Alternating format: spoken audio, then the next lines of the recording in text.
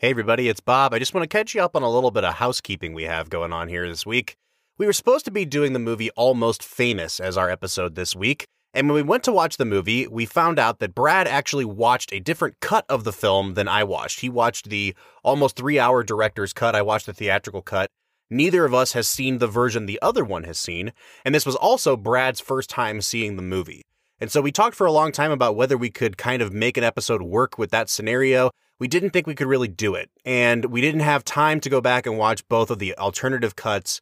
And I want to be able to give Brad a chance to kind of get this movie out of his head, because the impression that's in it is of a director's cut that, is probably a little bit too long. So we're actually bumping up next week's episode, This is Spinal Tap, to this week. We're going to push Almost Famous back, hopefully into next season. I really am excited to get around to that one, but I wanted to let you guys know what was going on. I know some of you have written to us saying what happened to Almost Famous. It is still on the docket, but it's going to be kind of delayed for a while we move This is Spinal Tap up to this week. Thanks, guys. In 1984, director Rob Reiner gave the world a rockumentary that was sure to shock and awe audiences around the globe. In 2020, Heaven Hill gives us a bourbon that they call the Kickin' Chicken. The film is This is Spinal Tap. The whiskey is Fighting Cock. And we'll review them both. This is the Film and Whiskey Podcast.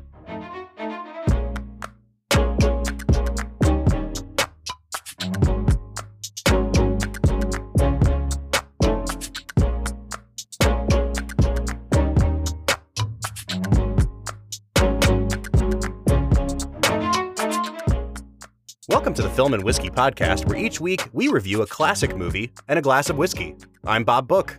I'm Brad G. And this week we are looking at the 1984 comedy, This is Spinal Tap. We are right in the middle, Brad, of a little mini-series we're doing on films about musicians. And I have been pumped to talk about this movie. Brad, it's been probably 15 years since I've seen this movie. And in that time, I feel like my whole comedy vantage point has changed, because I started watching The Office and Parks and Rec, and I went back to Spinal Tap, and I have just been blown away at how much this is right in the wheelhouse of those shows. Bob, the most important thing I want to make clear right now is that you watched this movie as a 14-year-old? Oh, absolutely. Brad, I'm a cultured individual. I don't know about you. You know what Stonehenge is. Yeah, absolutely. Oh my gosh, Bob, this movie absolutely blew my socks off. But more importantly, Bob, I think that this might have been the start of the mockumentary style of filmmaking, and I absolutely adore it with every inch of my soul. Yeah, man, I am such a fan of this movie. I can't wait to get into talking about it. But in order for us to do that, we need to bring somebody else into this, Brad. We have a special guest host today. It's our friend Perry Ritter from This Is My Bourbon podcast. Perry, how are you today? Bob, Brad, first off, I am just very excited to be here with you guys. And second off, I'm doing great, man. I get to talk about a movie that really I have this old affinity for, and upon rewatching, have some things to say, but we'll get into that and get to drink some really good whiskey. And I'm just excited to be welcomed into this space. I've been a fan of Film and Whiskey basically since you guys started. So it's nice to finally kind of meet up and cross paths and make something happen here. Yeah, man, we're excited to have you. We've been talking kind of on and off for the better part of a year about bringing you on the show.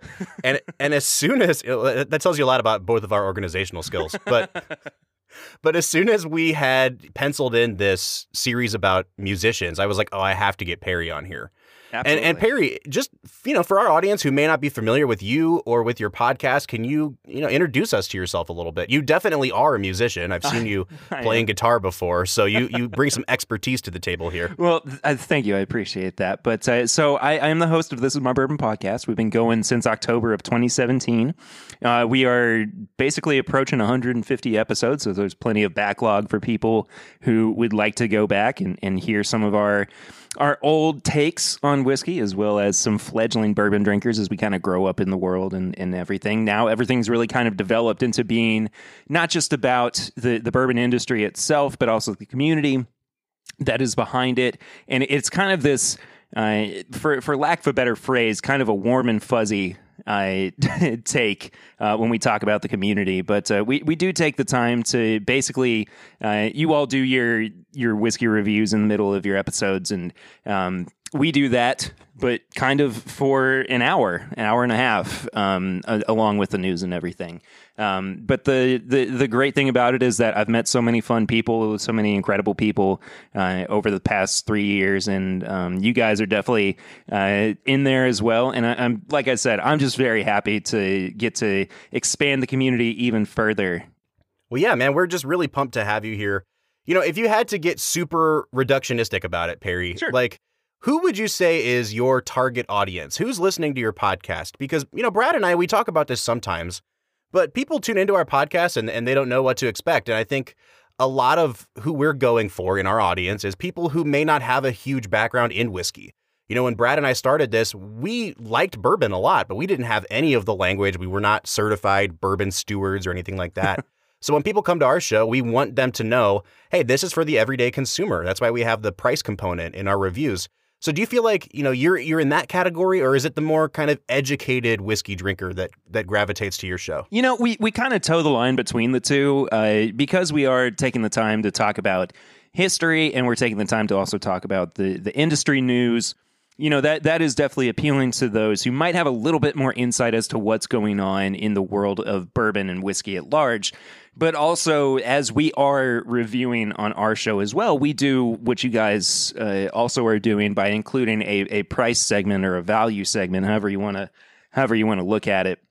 And so in that way, people are coming at it from multiple walks of life and multiple standpoints. So, you know, I think the bourbon drinker kind of at large is who we are looking to bring into the fold, as it were. So pretty much anybody who's listening to your reviews here on the show and finding some insight and info from it, that would be our show's demographic, pretty much. I've been saying this for a while now. There is room for everybody at the table. There shouldn't just be one bourbon podcast. There shouldn't just be one film podcast. I mean, not everybody's going to love Toy Story to the point that you all did.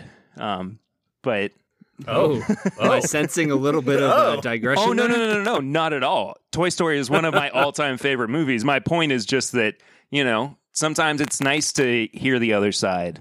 Absolutely. What sort of monster has an other side to the opinion Toy Story is great?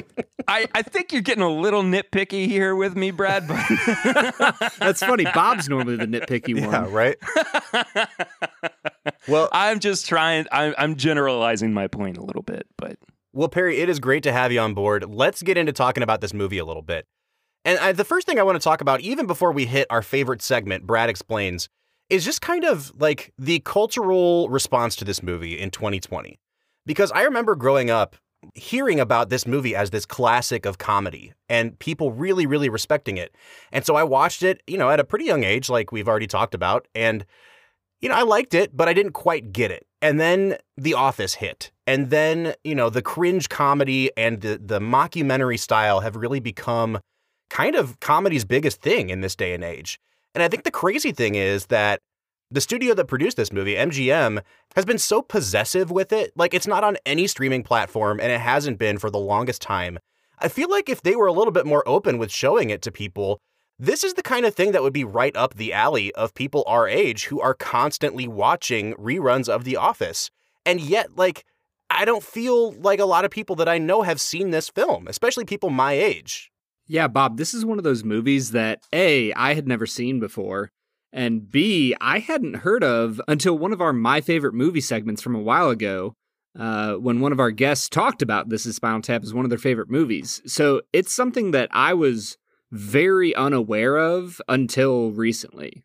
in my scope of things, I have been aware of this movie for a fair portion of my life, and a lot of that is, interestingly enough, coming from my dad, who I have adopted a lot of my loves in this world from baseball, movies, bourbon, guitar, music, and hearing him quote this movie for so long, I always kind of had this kind of a voyeuristic approach to what this movie actually could be, and really kind of going into it with rose-colored glasses in a way that I don't normally like to go into media with, but there was this anticipation the first time that I watched it, and I believe I watched it for the first time in high school, probably about the age of 15 or 16, if I'm remembering correctly, and just thinking that it was one of the absolute funniest things in the world, and it really did set me up to your point there, Bob. It did kind of set me up for this love of the mockumentary, whether it's The Office or Parks and Rec.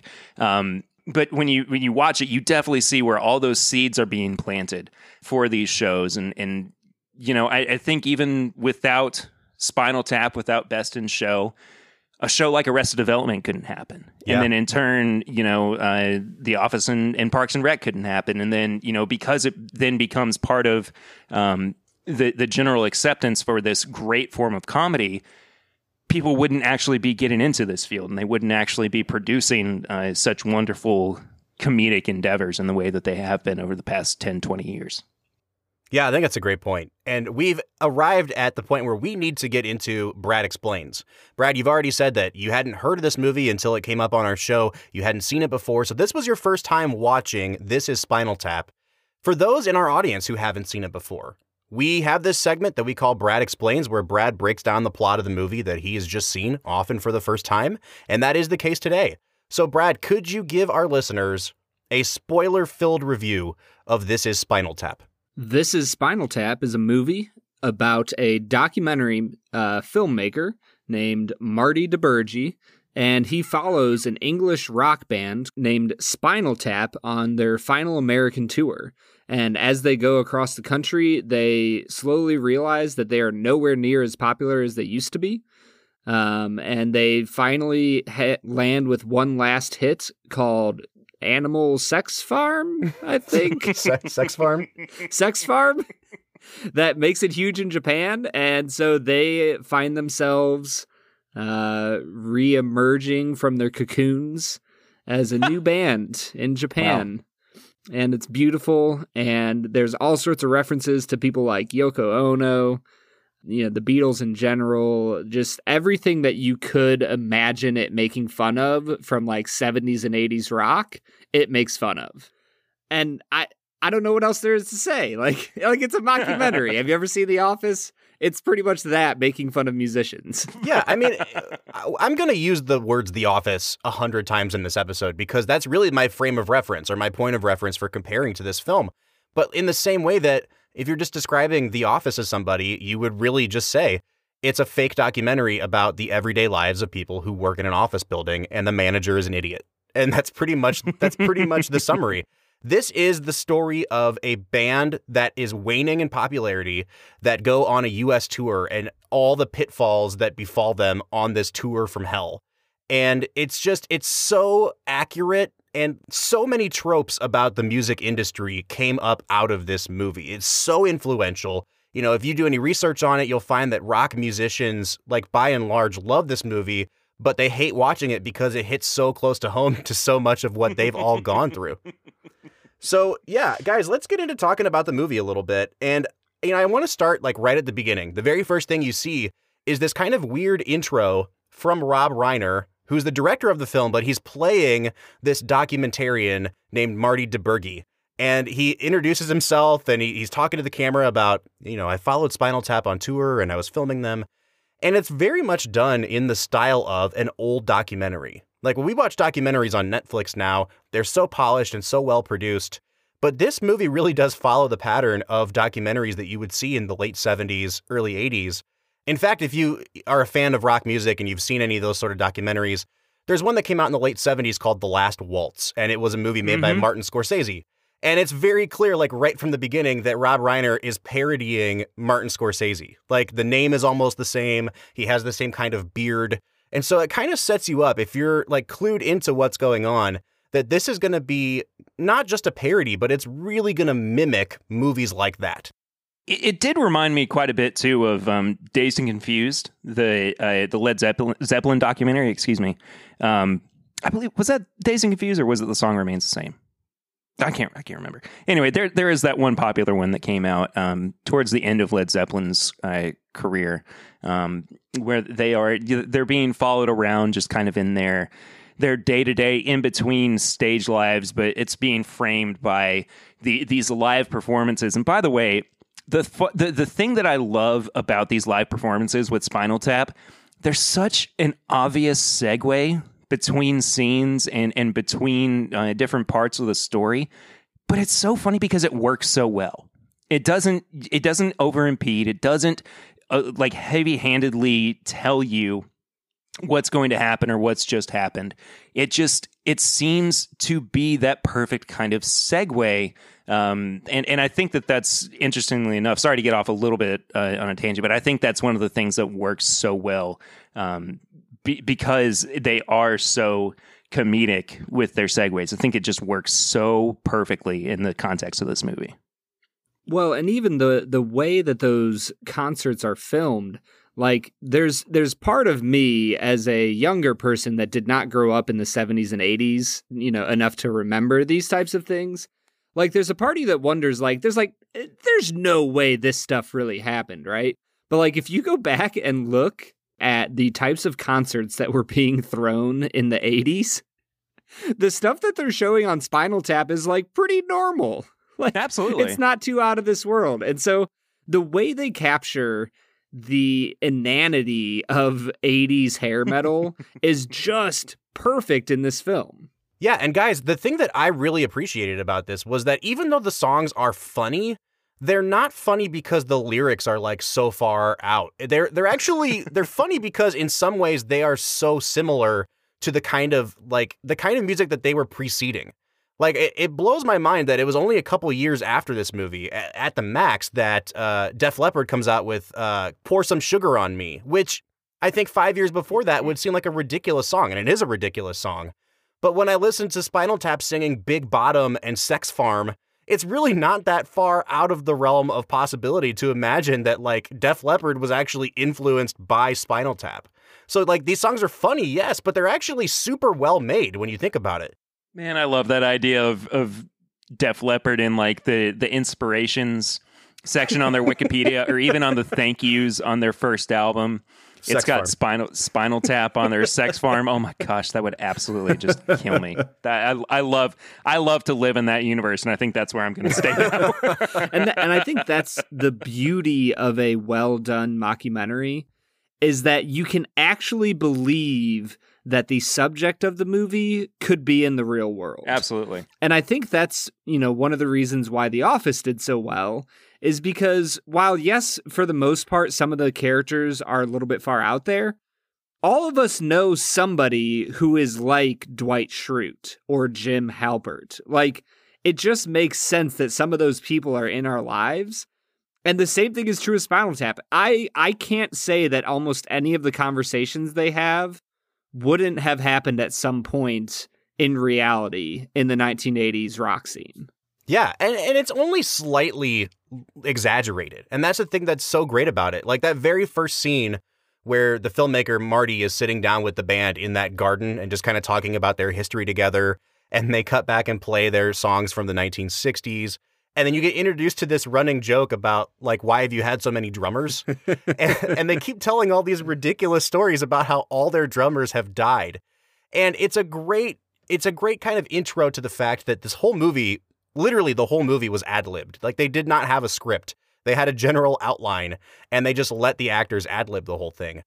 But when you start hearing them say things like, he died in a bizarre gardening accident and the authorities said, best to leave this one unsolved. Like, they're so funny because they're almost plausible. Yeah. And he was replaced by Stumpy Joe. Eric Childs. And what happened to Stumpy Joe? Well, it's not a very pleasant story, but he died, he choked on... The official explanation was he choked on vomit. It was actually someone else's vomit. It's not exactly. There's no real. Well, they can't prove whose vomit it was. They don't have facilities in Scotland Yard to print. You can't really dust for vomit. Well, it feels almost like a mishmash of like Monty Python and What We Do in the Shadows, and you just have all these weird oddities, but it just works perfectly. Like, Bob and I were talking about the movie, a day or two ago, and I told him, I was like, Bob, I don't know if I want to give this movie like a 9 out of 10 or a 5 out of 10. It's so much of its own little niche that like it doesn't really fit in with other movies, but it doesn't care. It doesn't want to fit in. It just wants to be Spinal Tap. It is unabashedly its own self. Yeah, absolutely. It is its own identity. It is not trying to.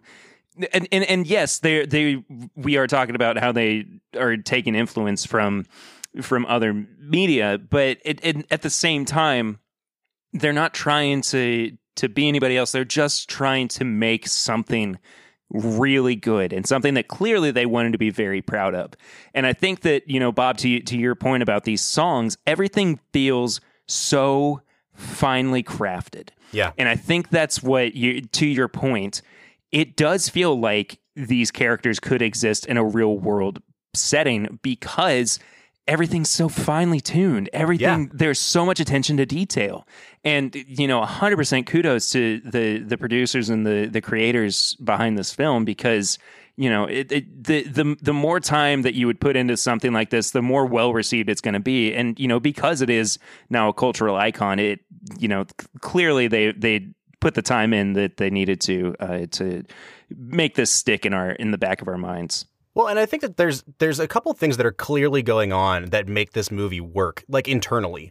And the main thing is that the people playing the characters are not judging the characters, like as they play them. They're playing it deadly seriously. They're playing it straight. They're not in on the joke. And that's the only reason that the jokes work is that for the people in the movie, everything that's happening is like the most dramatic thing that could possibly happen. But they're not winking at the camera as they do it. It's not like, hey, everybody, we know this is a joke. They're playing it as real life. And what makes it so funny is the ridiculousness of their lives. But they don't know that.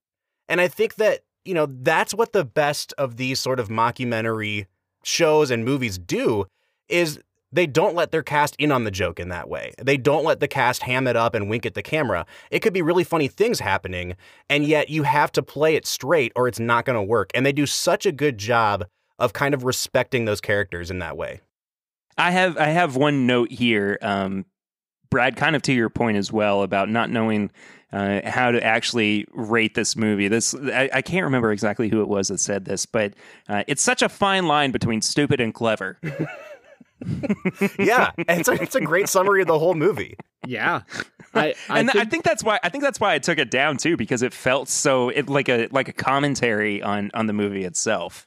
Well, and Bob, with this kind of self-important style that the actors engage in, where they don't act like this is funny, it's all very real to them.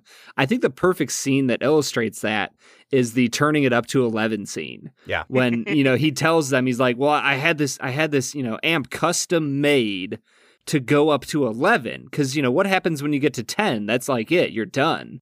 If you can see, Yeah. the numbers all go to 11. Look, right across the board. 11, Oh, I see. 11, And most of 11, and the then amps go up to 10. Exactly. Does that mean it's louder? Is it any louder? Well, it's one louder, isn't it? It's not 10. You see, most blokes, be playing at 10. You're on 10 here, all the way up, all the way up, Yeah. all the way up. You're on 10 on your guitar. Where can you go from there? Where? I don't know. Nowhere, exactly. What we do is if we need that extra push over the cliff, you know what we do? Put it up to 11. 11, exactly. One louder. Why don't you just make 10 louder and make 10 be the top number and make that a little louder? These go to 11. And I think my favorite part of this movie is Rob Reiner's commentary on everything that they do. Oh my gosh. Like he's standing there and he goes, well, why don't you just have them, change the 10 to be a little bit higher, and that way it is 11. And he doesn't. He can't comprehend it though. He's like, no, but these go to 11. Yeah, and I think it points out the absurdity of a lot of these rock stars, that they get so far removed from normal human interactions that like their brains just don't work the same way that normal human brains do. You know what I mean? Well, and that's, you use the best possible term to describe it, Brad. It's this self-importance, right? That they think they're doing something that's like earth-shattering and history-changing. And my favorite scene in the whole movie that illustrates that is this really great little like 1-minute scene with Rob Reiner and Christopher Guest's character, Nigel. And Nigel's playing piano. And it's this really beautiful, sad melody. And he's walking him through it. And he goes on and on about like, yeah, I'm working on this piece. It's in the key of D minor, which is people instantly weep when they hear it. Yeah, well, it's part of a trilogy, really, a musical trilogy that I'm doing in D minor, which I always find is really the saddest of all keys, really. I don't know why, but it makes people weep instantly to play a... It's a horn part. It's very pretty. You know, just simple lines, intertwining. You know, very much like I'm really influenced by Mozart and Bach, and it's sort of in between those. It's like a Mach piece, really. What do you call this? Well, this piece is called Lick My Love Pump. And that's the punchline, and it goes to the next scene. But it so perfectly illustrates that like he is so severely limited in his, not his musical abilities, but like his musical kind of worldview, that he thinks of everything in this, you know, early 80s proto hair metal way of everything has to be sexualized. And he's writing this beautiful piece, and at the end of the day, he's still going to just call it Lick My Love Pump. Like it really illustrates that self-importance. Do you guys feel like that notion is a little bit outdated in the musical cultural scene at large? Because in some ways, I think that with the advent of something like social media, in a way we're kind of being exposed to, whether it's true or not, the humanity behind these people who are playing music and being creative and creating art for us. And during a period like the 80s, you have these larger than life characters, and they're gods at what they do, and they just have this, you know, shroud of mystery and etherealness behind them. But now it feels like people are a lot more broken down in terms of, you know, who they are in the public. And I personally feel like this image that has been presented in Spinal Tap, we don't really have that in the common understanding of what a celebrity is anymore, or at least musician-wise. I think it's a good point. Like, they've been demythologized in a way. Yeah, absolutely. Well, guys, I think this is a really good conversation, and I think it's really funny that we got so deep on a movie like Spinal Tap. But when we come back from our break, I really do want to get into talking about some of these performances, how Rob Reiner did as a director. Do you think that he really hit the nail on the head with his documentary style here? And we'll get into maybe some of our favorite scenes, favorite quotes, things like that. But before we get there, what do you guys say we try this fighting cock? I'm down for it. Let's get to it.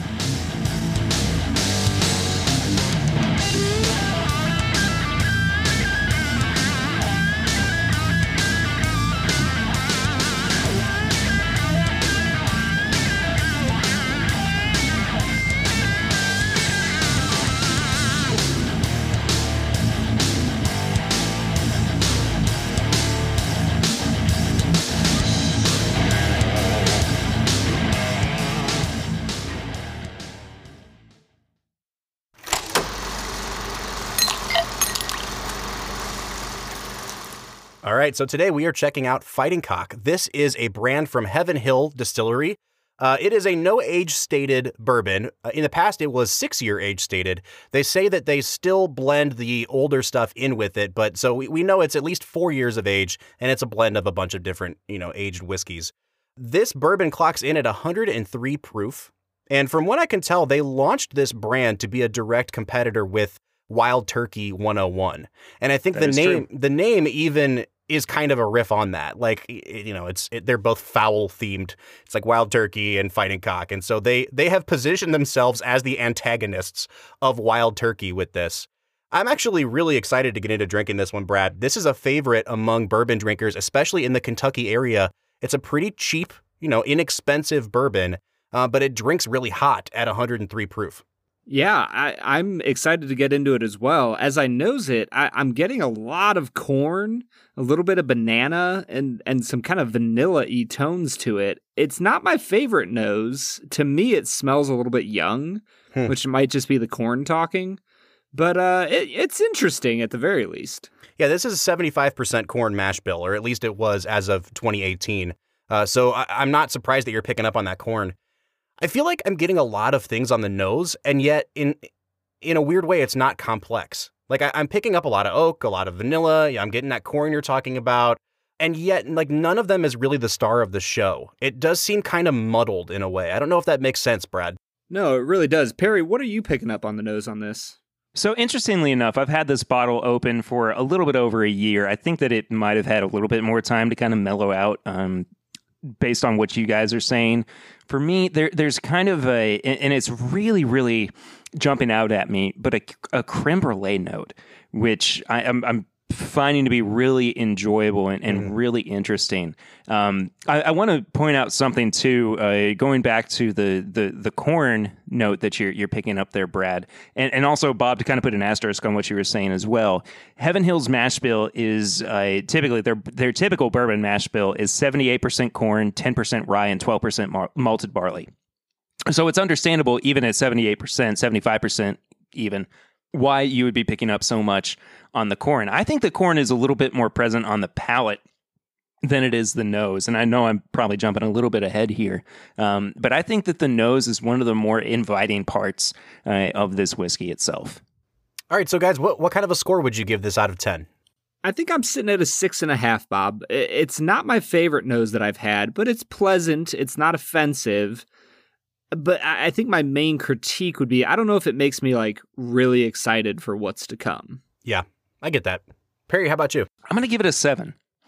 I think that as I've been able to kind of dig a little bit deeper into it, there are some kind of really dark chocolatey notes that I'm picking up on the nose as well. Yes, the sweetness is one of the more overpowering flavors that you're going to find there, but I think overall it's really quite pleasant. So I'm going to give it a 7 out of 10. Yeah, I don't mind this at all. It is a little bit alcohol forward for me, and Perry, that might be the difference between our bottle and yours having mellowed for a year. Sure, sure. You know, I think the note, if there is a dominant note on this for me, Brad, for you it was corn. For me, it's the oak coming through a little bit, which I am surprised at 4 to 6 years. Like I said, nothing on this is bad. It just doesn't seem like it really has a star of the show here. And so for me, it's just going to be a 6.5. But guys, what do you say we take a sip? Well, that's really, really nice. Yeah, that's pleasant. Yeah, it's smooth on the palate. There's a lot of sweetness in the front. There's like a tiny foretaste of heat that is warning you as to what's about to happen as you absolutely as you finish. Absolutely. But overall, like, I would say it's very enjoyable. I think I'm going to give it a 7.5 on the taste. Yeah, I think I'll give it a 7 on the taste. Again, like it has that sort of vague corn sweetness that you were hinting at from the nose, Brad. It's not a complex whiskey. It's a pretty easy drinker. I think it does drink hot. Like, you're right. When you go to swallow it, the alcohol really makes itself known. I don't want to jump too far ahead to the finish, but the flavors that are left on your palate are not like overwhelmingly sweet. They're not really fruity or complex in that way. I don't even get any really sort of dark sugar notes. It's really just kind of the alcohol and the oak that stay behind for me on the finish. So, you know, it's a pretty good bourbon. It just doesn't really seem to have any defining characteristics for me in terms of like having a dominant note. So, yeah, I'll go ahead and give it a 7 on the taste. And I'll give it a 7.5. I think that it really is a strong competitor with Wild Turkey 101, which, as we were talking about before, it was introduced to be just that. In this case, I do prefer Wild Turkey 101 just ever so slightly to this. But if Wild Turkey 101 all of a sudden disappeared and I was left with Fighting Cock, I wouldn't be terribly upset about it. But I do want to echo kind of what you were saying, Bob. I think that the finish is a little bit lacking. I just don't think that it's providing enough to where I get overly excited about the next sip. And spoilers, my finish score is going to be a little bit lower. But 7.5 on the palate. It's good. It's not where I kind of would like for it to be, but I do think that it is enjoyable. And I also think this could really hold up well in a cocktail. I think this is kind of one of the unsung heroes that we could wind up seeing maybe in the next couple of years if people are looking for the next big thing. If they're looking for something that, is going to throw somebody off when they go to a bar and they order an old fashioned or a Manhattan and they see fighting cock as one of the ingredients. I think that it really could hold up well. I think it could provide a really good bourbon forward cocktail note. But even on its own, I think it holds up really, really well. I think I'm actually going to, I'm pretty close to you, Bob. I'm going to give it a 6 on the finish. I think just enough of the sweetness is still sitting on the front of my tongue that while it literally burns away any shred of sanity in my throat, I'm still kind of enjoying that little bit that's still on the palate. So I'm okay with the finish. It is a hot finish, though. I will warn you. I'm going to give a maybe unsurprisingly the lowest score here on the finish. I'm actually going to give it a 5. I just don't think that it as I was saying prior, that it is inviting enough to where I want to go back for another drink of it. But at the same time, the palate is really where this one shines for me. This is really what's carrying the weight of this whiskey. And the finish is I just am left wanting more with this finish. And, it is very even keel. It's very middle of the road. And 5 is about as much as I think I can give it on the finish here. All right, so that takes us to overall balance. That's where we talk about nose, taste, and finish all put together. I'm going to give this one a 6 out of 10. Like, there was nothing about it that wowed me in the first place, and then I think the finish really kind of took it down a peg because it didn't present itself as being as harsh as it ended up being on the finish. So it's just a 6 for me. I'm going to go ahead and give it a 5 on balance. I think that the flavor is somewhat matched with the nose, but the finish is just so harsh and there's so much burn going on that it really is a bit of a roller coaster ride for me. And so it's okay. It's not a bad balance. It's just not the best balanced whiskey. I'm actually going to give it a 7. I think that it again is being carried over by its nose and its palate.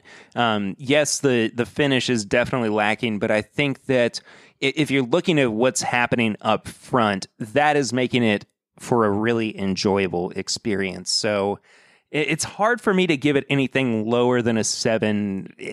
Would I like to see more balance? Absolutely, but it is still satisfying. It's still pleasant, and 7's where I'm going to land.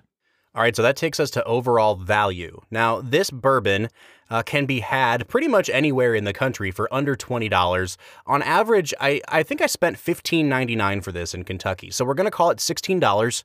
I think that's a really good price, but here's my dilemma, guys. Like, am I rating it based on the fact that this is a $15 103 proof bourbon, which is a great value for whatever the quality might be? Or am I questioning to myself, would I spend $15, $16 on this? Because I think the latter answer is no. I don't really think that I want to run out and buy another bottle of this. And yet I can recognize that at this price point, there's really nothing else that's competing with it on the market. So in a way, it is a super good value. Maybe just not my cup of tea. I don't know. What do you guys think? I'll come at this from a couple different schools of view. So as I was talking about before, as we were talking about before, there's Turkey 101, which for basically about $5 more, $4, $3, if you're lucky enough to find it kind of marked down.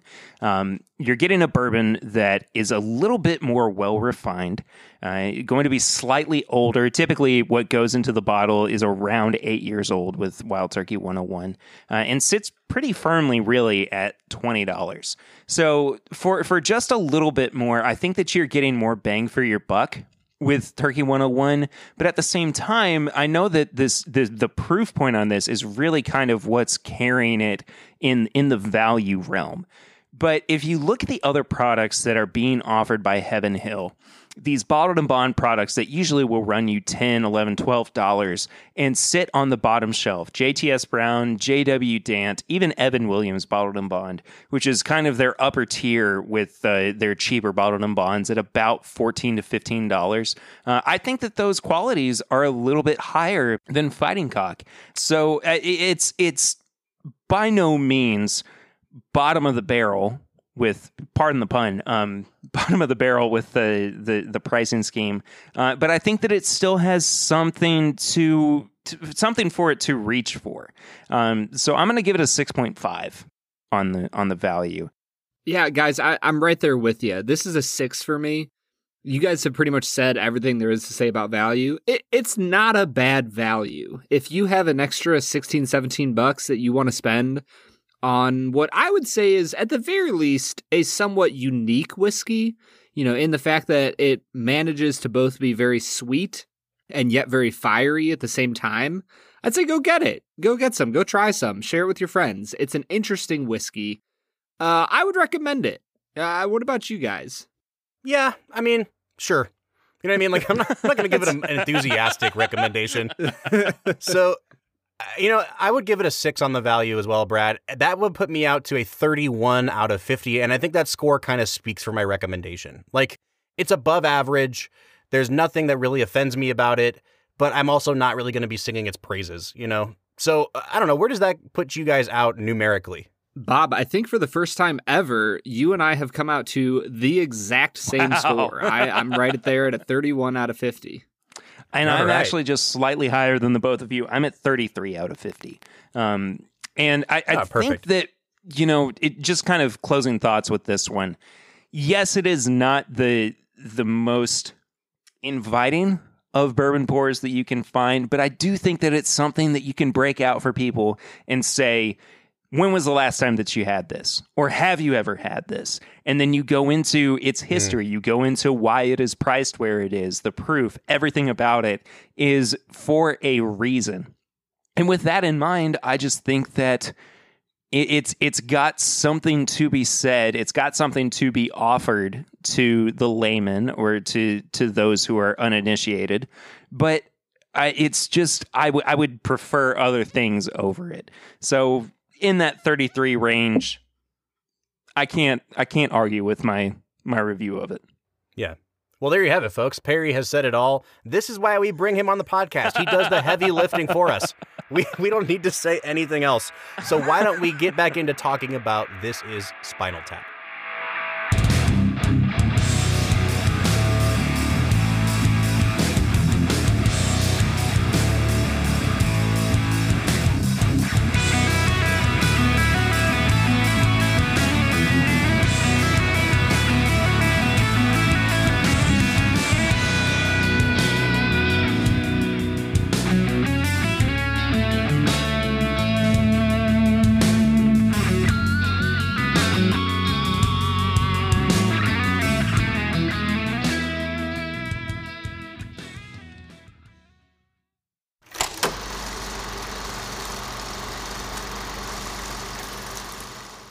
All right, so that was Fighting Cock, a bourbon that we all kind of liked and we're all also kind of meh on. So, if you got an extra $16 laying around, go ahead and pick it up. Like Perry said, if nothing else, it'll make a heck of a good cocktail for you.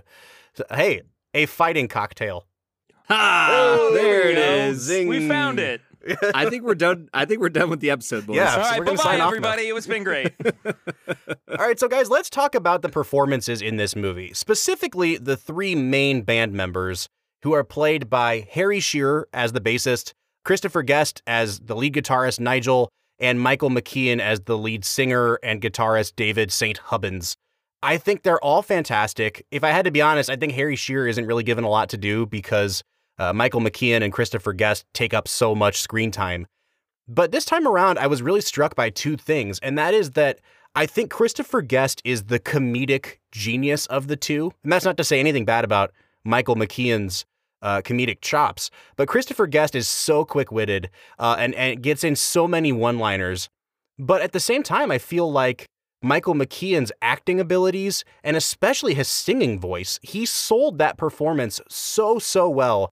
You know, a lot of people listening to this podcast will really only know Michael McKean from his performance in the first 3 seasons of Better Call Saul, which he was fantastic on, by the way. Wow. But he's so different here. And I could not get over how good he was, because legitimately, he has a fantastic voice.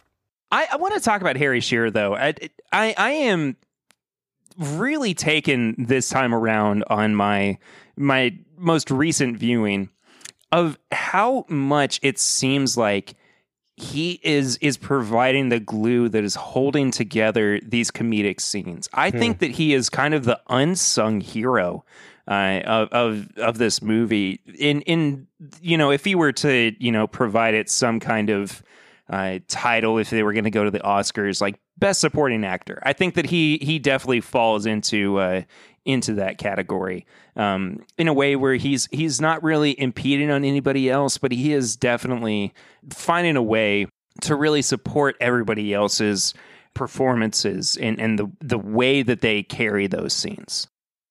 Well, he really takes on, you know, the real life role of the bassist. Like, don't screw anything up.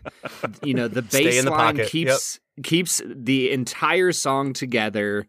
Just stay in your lane. He really embodied that role perfectly. And I would agree, but I would say he has some of the funniest stuff in this movie too. The scene where he's going back and forth through the metal detector. And she's waving the wand over him and it starts going off. I think that might have been the hardest I laughed the entire movie. Getting stuck in the pod too while they were on stage absolutely broke me. And the roadie pulls out the blowtorch. Dude, literally watching the I think it's like 3 different things. I can't remember the third one, but watching the roadie help Christopher Guest get back up after he's like folded over himself. that moment, and you know it's funny. We all have this. I think that I am really the embodiment of that roadie as well. Yeah, where you know you think that everything's okay, and you're just kind of giving that thumbs up, like, yeah, man, you go, and then you all of a sudden realize, like, oh crap, I got to do my job, and like I gotta support somebody. All right, guys, so I have to ask then, like, we've talked about all these great scenes that we loved. I've talked about my favorite scene. You know, if you had to pick one line from the movie that just sticks with you, I think for me, like, it's always going to be the Lick My Love Pump punchline. But, like, there's so many great, like, okay, so the Stonehenge sequence where Nigel has asked for this replica model of Stonehenge and he accidentally wrote 18 inches tall instead of 18 feet. And the reaction that you get after the fact, where David St. Hubbins is saying, I do not for one think that the problem was that the band was down. I think that the problem may have been that there was a Stonehenge monument on the stage that was in danger of being crushed by a dwarf. All right? That tended to understate the hugeness of the object. I really think you're just making a much too big a thing out of it. Making a big thing out of it would have been a good idea. Like, it's such a great line. So, guys, if there's one line that that just sticks with you, what would it be? I think for me, my favorite line comes from Harry Shearer when he says that, you know, we're very lucky in the band that we have 2 visionaries, David and Nigel. They're like poets, you know, Shelley and Byron. They're 2 distinct kinds of visionaries, like fire and ice. I feel like my role in this band is to be somewhere in the middle of that. Kind of like lukewarm water. So then there's also the lines that are like total throwaways, like, you know, the cover of their album, Smell the Glove, was a huge controversy, and then the record label changes it to just be a jet black album cover. And the commentary they're all giving, where you hear one of them say, "It's like a black mirror," and then the other one, Nigel goes, "You know, you asked the question, how much more black could this be? And the answer is none more black." Actually, Bob, I think I'm going to change mine. I think when Marty DiBergi says, so when you're playing up there, you feel like a preserved moose on stage. And he just goes, yeah. Totally agrees. Oh, it's just So perfect. relatable. It's so relatable. Yeah. Well, and again, that's the thing about this movie is it spawned so many things that have just entered the kind of lexicon of musicians now. The turn it up to 11. You know, when they get lost backstage and they just keep saying, "Hello, Cleveland! Hello, Cleveland!" That's where that comes from. And guys, I think we could go on and on talking about our favorite quotes, but it's time for us to kind of give this movie a score. And for me, Brad, I've gone back and forth on this because at first this doesn't seem like the kind of movie that you would give a 10 out of 10 to. And yet the more I think about it, it's a tight hour and 20 minutes. You're in, you're out. Every joke lands. The story really works. And I think part of the reason the story works is that they do the same principle that you see in the American version of The Office, where you really get this kind of very earned, heartwarming ending. Nigel comes back to the band. David, invites him on stage and they just play and they're happy. And it's this idea that yeah, they might suck and yeah, they might be falling out of fashion with the masses, but darn it, they love each other and they're happy doing this. And I think it really sends you out on a super positive note. This is the best Office episodes and it's feature length. And so for me, I'm going to give it a 10 out of 10. I loved this movie. Bob, I'm so happy that you gave it a 10 out of 10. I feel like getting those from you is like squeezing an orange that has and then when you do give 10s out of 10s, it's to movies like E.T. and I just don't know where you're coming from. Yeah. So you know what? I'm happy about this. I will say this movie has redeemed any hope that I had of the 80s being a somewhat decent decade. Because honestly, from Back to the Future to E.T., I've been really disappointed with the 80s as a film decade. Mm-hmm. But with all that being said, I don't know if I can give it a 10 out of 10, but when I look at it, the goal of a movie is to entertain people. And this, for what it sets out to be, I think that this might be one of the most perfect mockumentaries ever made. And so with that in mind, Bob, I'm just going to join you. I'll give it a 10 out of 10. What the heck? Oh, nice. That's the way to give a 10 out of 10. Just say, what the heck?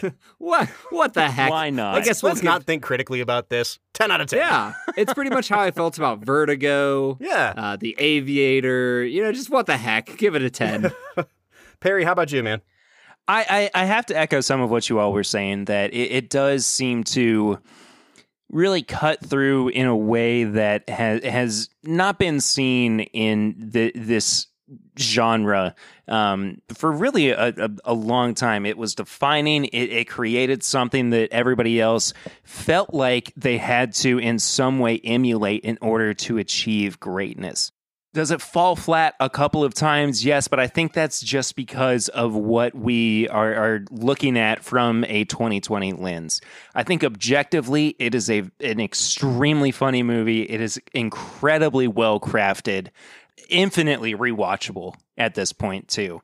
So I can't believe I'm going to say this, especially going back and forth like I have been. Come on, do it. It's a 10 out of 10. That's right. Let's go. It's the hat trick, the first hat trick on Film and Whiskey. Yeah. Man, Perry, it has been so wonderful to have you on the podcast. I'm so happy that you and Bob have been talking about this for a while and that we finally got you on here. Oh my gosh, thank you all so much for this episode and talking about a movie that truly, I do love. There are a couple of things that, we didn't get into that might be a little bit problematic, as I was saying in my review. But overall, it's just infinitely enjoyable and rewatchable. But if you want to follow up with me personally, I am at PureRitter1492. The show itself is at My Bourbon Pod. You can listen to our episodes that come out every Wednesday on your favorite podcast app. We are always talking about the newest developments in bourbon, whiskey at large, and having a really good time building a community together as we drink bourbon and just really enjoy each other's company. Bob and Brad, thank you all so much for having me on. This has been so much fun and a bit of a nice break. I like, breaking the mold every now and then and talking about some pop culture stuff instead of just the news. Yeah, man. We're going to have you back on soon. This was great. I'd love for that. But Film and Whiskey Nation, if you want to get in contact with us about This Is Spinal Tap, you can do so by finding us on social media. We are at Film Whiskey, whiskey with an E. Or you can give us a phone call. You can leave us a voicemail in one of two ways. First, give us a call at 216-800-5923, or you can leave us a voicemail on our webpage, which is anchor.fm/filmwhiskey. Next week, we will be back talking about a movie that Brad and I just love so dearly, 2018's Bohemian Rhapsody. So please join us for that next week for the Film and Whiskey Podcast. I'm Bob Book. I'm Brad G. And we'll see you next time.